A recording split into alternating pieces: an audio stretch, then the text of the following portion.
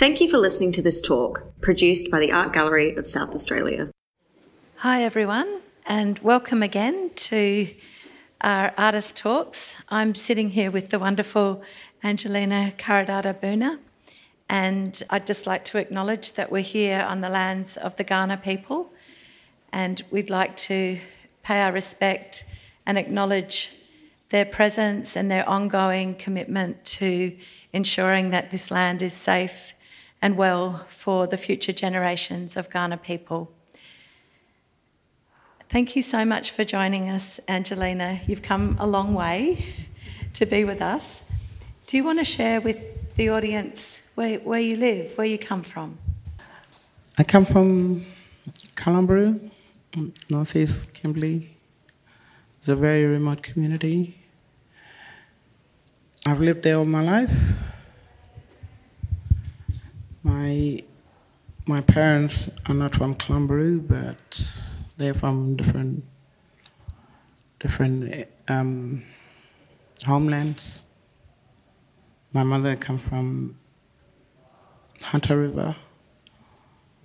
That's near Mitchell Plateau. My father comes from Kibbledy. That's near the Truscott area. When they moved from their own country when they was young, they traveled to Kalamburru. And they stayed there at Kalamburru. They had us. I was born in Kalamburru, so my mother done Wandjina painting, and so did my father. My father done spearheads, boomerangs, didgeridoo. And my mom done the Wandjina painting. Ever since she started, I was very small at that time, but I was watching her doing her painting, and I learned from there. She took me out bush, collecting bush material stuff. For instance, the baby cradle. The baby cradle name is the Namarka. We call it the Namarka, the bush cradle. And the Coleman, she does the Coleman, and she has painted Wandjina all her life, and that's where I started learning. At first it was difficult for me to paint and to create the pigments, different pigments on the ochre. And to collect the ochres is very, very hard. The weather up north the heat is very extreme, so you have to be careful when you walk to collect the ochre. It's a distant walking. You have to have a vehicle to go and collect it. And the bush material, you'll have to collect the bush material with a car. You have to collect it, the bush bark, to create our namarka and our bush bucket. The bush namarka, the cradle, it's for carrying the baby. So you have a large one. My mom used to make a large one and carried me in the cradle when I was a baby. And the namarka is for collecting bush food, for berries like the kolangi, it's a blackberry. We collect it from the tree or down on the ground when it falls. And we separate all the grass, put the berry in the namarka, and get the bush grapevine for the flavor, to boost the flavor from the fruit. You gotta cook it down to the ground, so you gotta dig the ground. Put the bark there with all the berries. Then you put the vine, bush vine. Then you get leaves. Then you put steam rocks. Then you cover it with another namarka. So you bury it, leave it for about 1 hour. When it comes out, it smells beautiful, and it's good to eat. Yeah. That sounds delicious. And yeah, she taught me how to paint the Wandjina. She told me all the stories behind the Wandjina. So I mainly grew up around Wandjina painting. Thank you. And your mum and your father both have work in the collection here at the Art Gallery from a long time ago. I think maybe the 1970s, that work. So your mum's Lily Karadada? Yes. And your father? Jack. Jack, yeah. So you come from really famous artists. And, you know, the work that you create, the Wandjina emerging here, is so powerful. I haven't seen the full figure like this. Do you want to tell us a little bit about how you make this work? To create this Wandjina,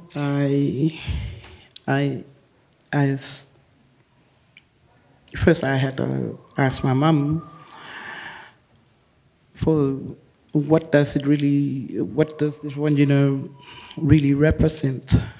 So she told me it's our dreaming, it's our God. We believe in the Wandjina. It brought us rain, brought us every bush materials and food and everything. So I thought to myself, if he's the rainmaker, well, I will do one that's the Wandjina coming from the clouds. I wanted to create that. So I done the other one behind you, that's very faded. Started with that one. It's the emerging Wandjina that's coming out from the clouds, coming to my people. And my people, they got scared when they saw the Wandjina up at the clouds.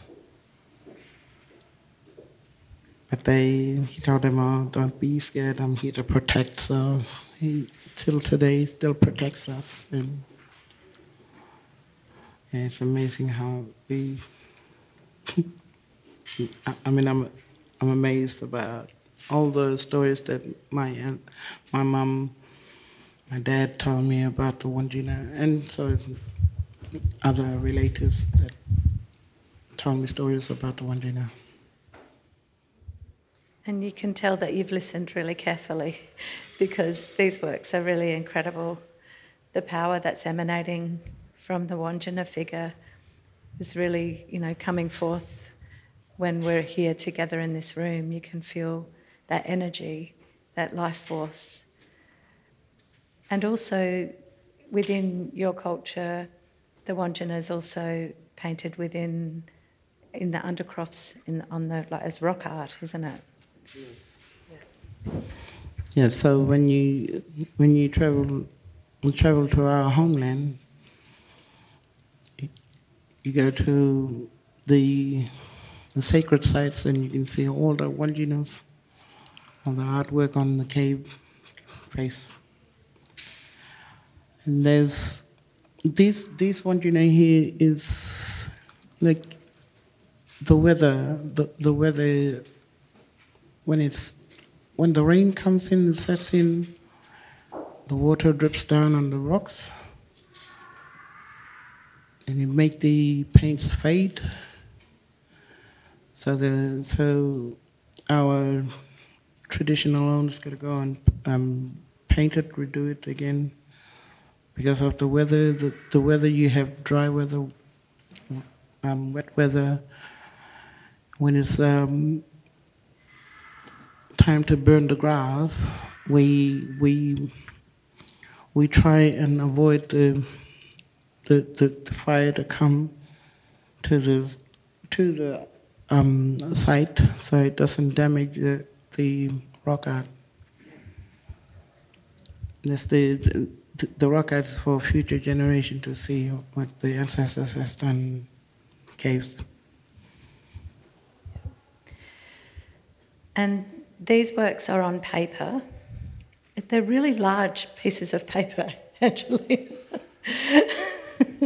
It's not easy to work with a really large pieces of paper. It's very, very hard. It's difficult. It's difficult to paint on paper. You make the circle, so you get to shift the papers around, and it's very hard to work on paper. But the surface, the texture of the paper, as well as the texture of the earth pigment of the ochre, is really rich and beautiful. So you get that sense almost of the rock more than on canvas. For me, it's like, there's a different sensibility about the medium. Did you, when you made these works, did you have to work in a different way with the ochre? Do you want to explain to us how what you work with, the ochre itself? Do you want to explain what you mix it with so it will stick? So with this one here behind me, I use a gum from the blood from the white gum tree. I use the gum for that to mix the ochre to make it more darker. So as you can see in the back, that's the gum and the ochre mix.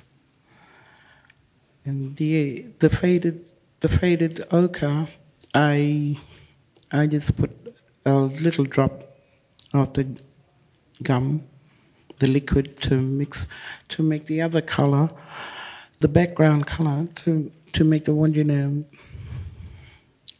come out more. And so I have different ochres on my painting. This one is from the saltwater ochre I use. I collect from the beach, and I have to shift it to make it so fine. The saltwater ochre it sticks to your skin or to the papers, and it's very hard to get out from your skin. You got to scrub your skin. Scrub it properly. The ochres. The freshwater one is it's white, a bit white. So if I mix it with the bloodwood, the gum, it comes a different color, like the other one over there on the side. It's like a bluish color. But that's the mixture of the red gum. And Angelina, is there some saltwater and some freshwater on these particular works? Is there? Yes. Do you want to explain that part of it to us? Yes, the darker colors are these colors here. That's from the salt water.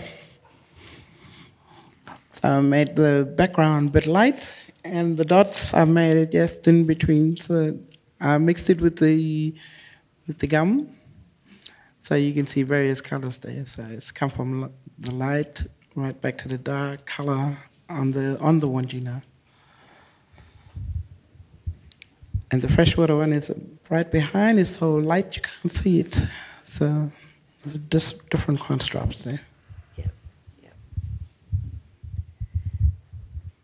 And I thought I'd just recall a story of when I first met you.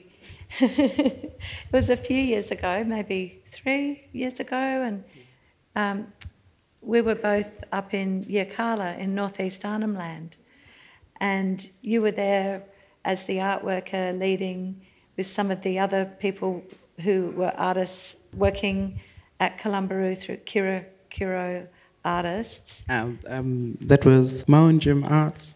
Ah, that was Moanjum. Yes, Okay. I was the only one from Kirikara, so they chose they chose me to go and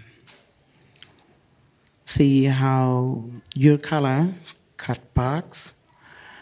And it's the same way how we cut the bark too. So yeah, and prepare the bark is the same way. Yes, there's no difference there.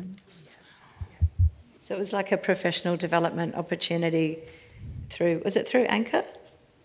Or, anyway, it doesn't matter. It was just a chance for you to go and mix with the artists at Bukulange Malka and just compare ideas and skills about collecting bark for making bark paintings, but also using bark for the special carriers that you were talking earlier about. Yes, they showed me a different technique to hang a bark painting, and I've tried it, but my thumb kept on being in the way every time I press. It's always getting in the way, and I said, no, this is a man's job. I'll do the painting, you do the pressing, how you hang the arts up in the gallery. Yeah. So yeah, that wasn't for me.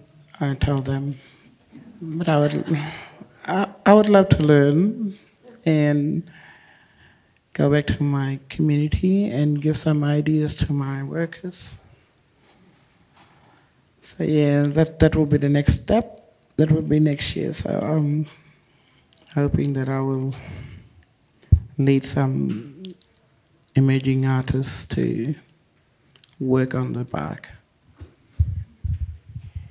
And I think that in the last few years, you were telling me that you've been concentrating more on being an artist as opposed to the role that you had as full-time art worker. Is that right? That you're doing more of your own work as an artist now? Yes.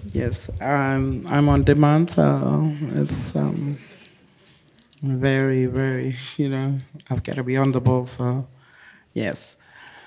So I'm going to do this here next year again, although Imaging Wonderness, as an artist, I like to see my artwork.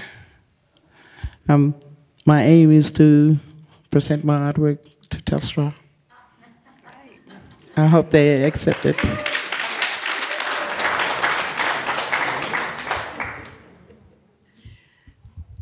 Congratulations on this incredible body of work, Angelina. Thank you. We're very, very happy to have you here telling us about your work and some of the stories, and also to see this body of work that you've created for Tarnanthi. What did you think when you came in and saw your work in amongst, here all together in this space? I was like, oh, yes, finally my boys are here. Thank you, Adelaide.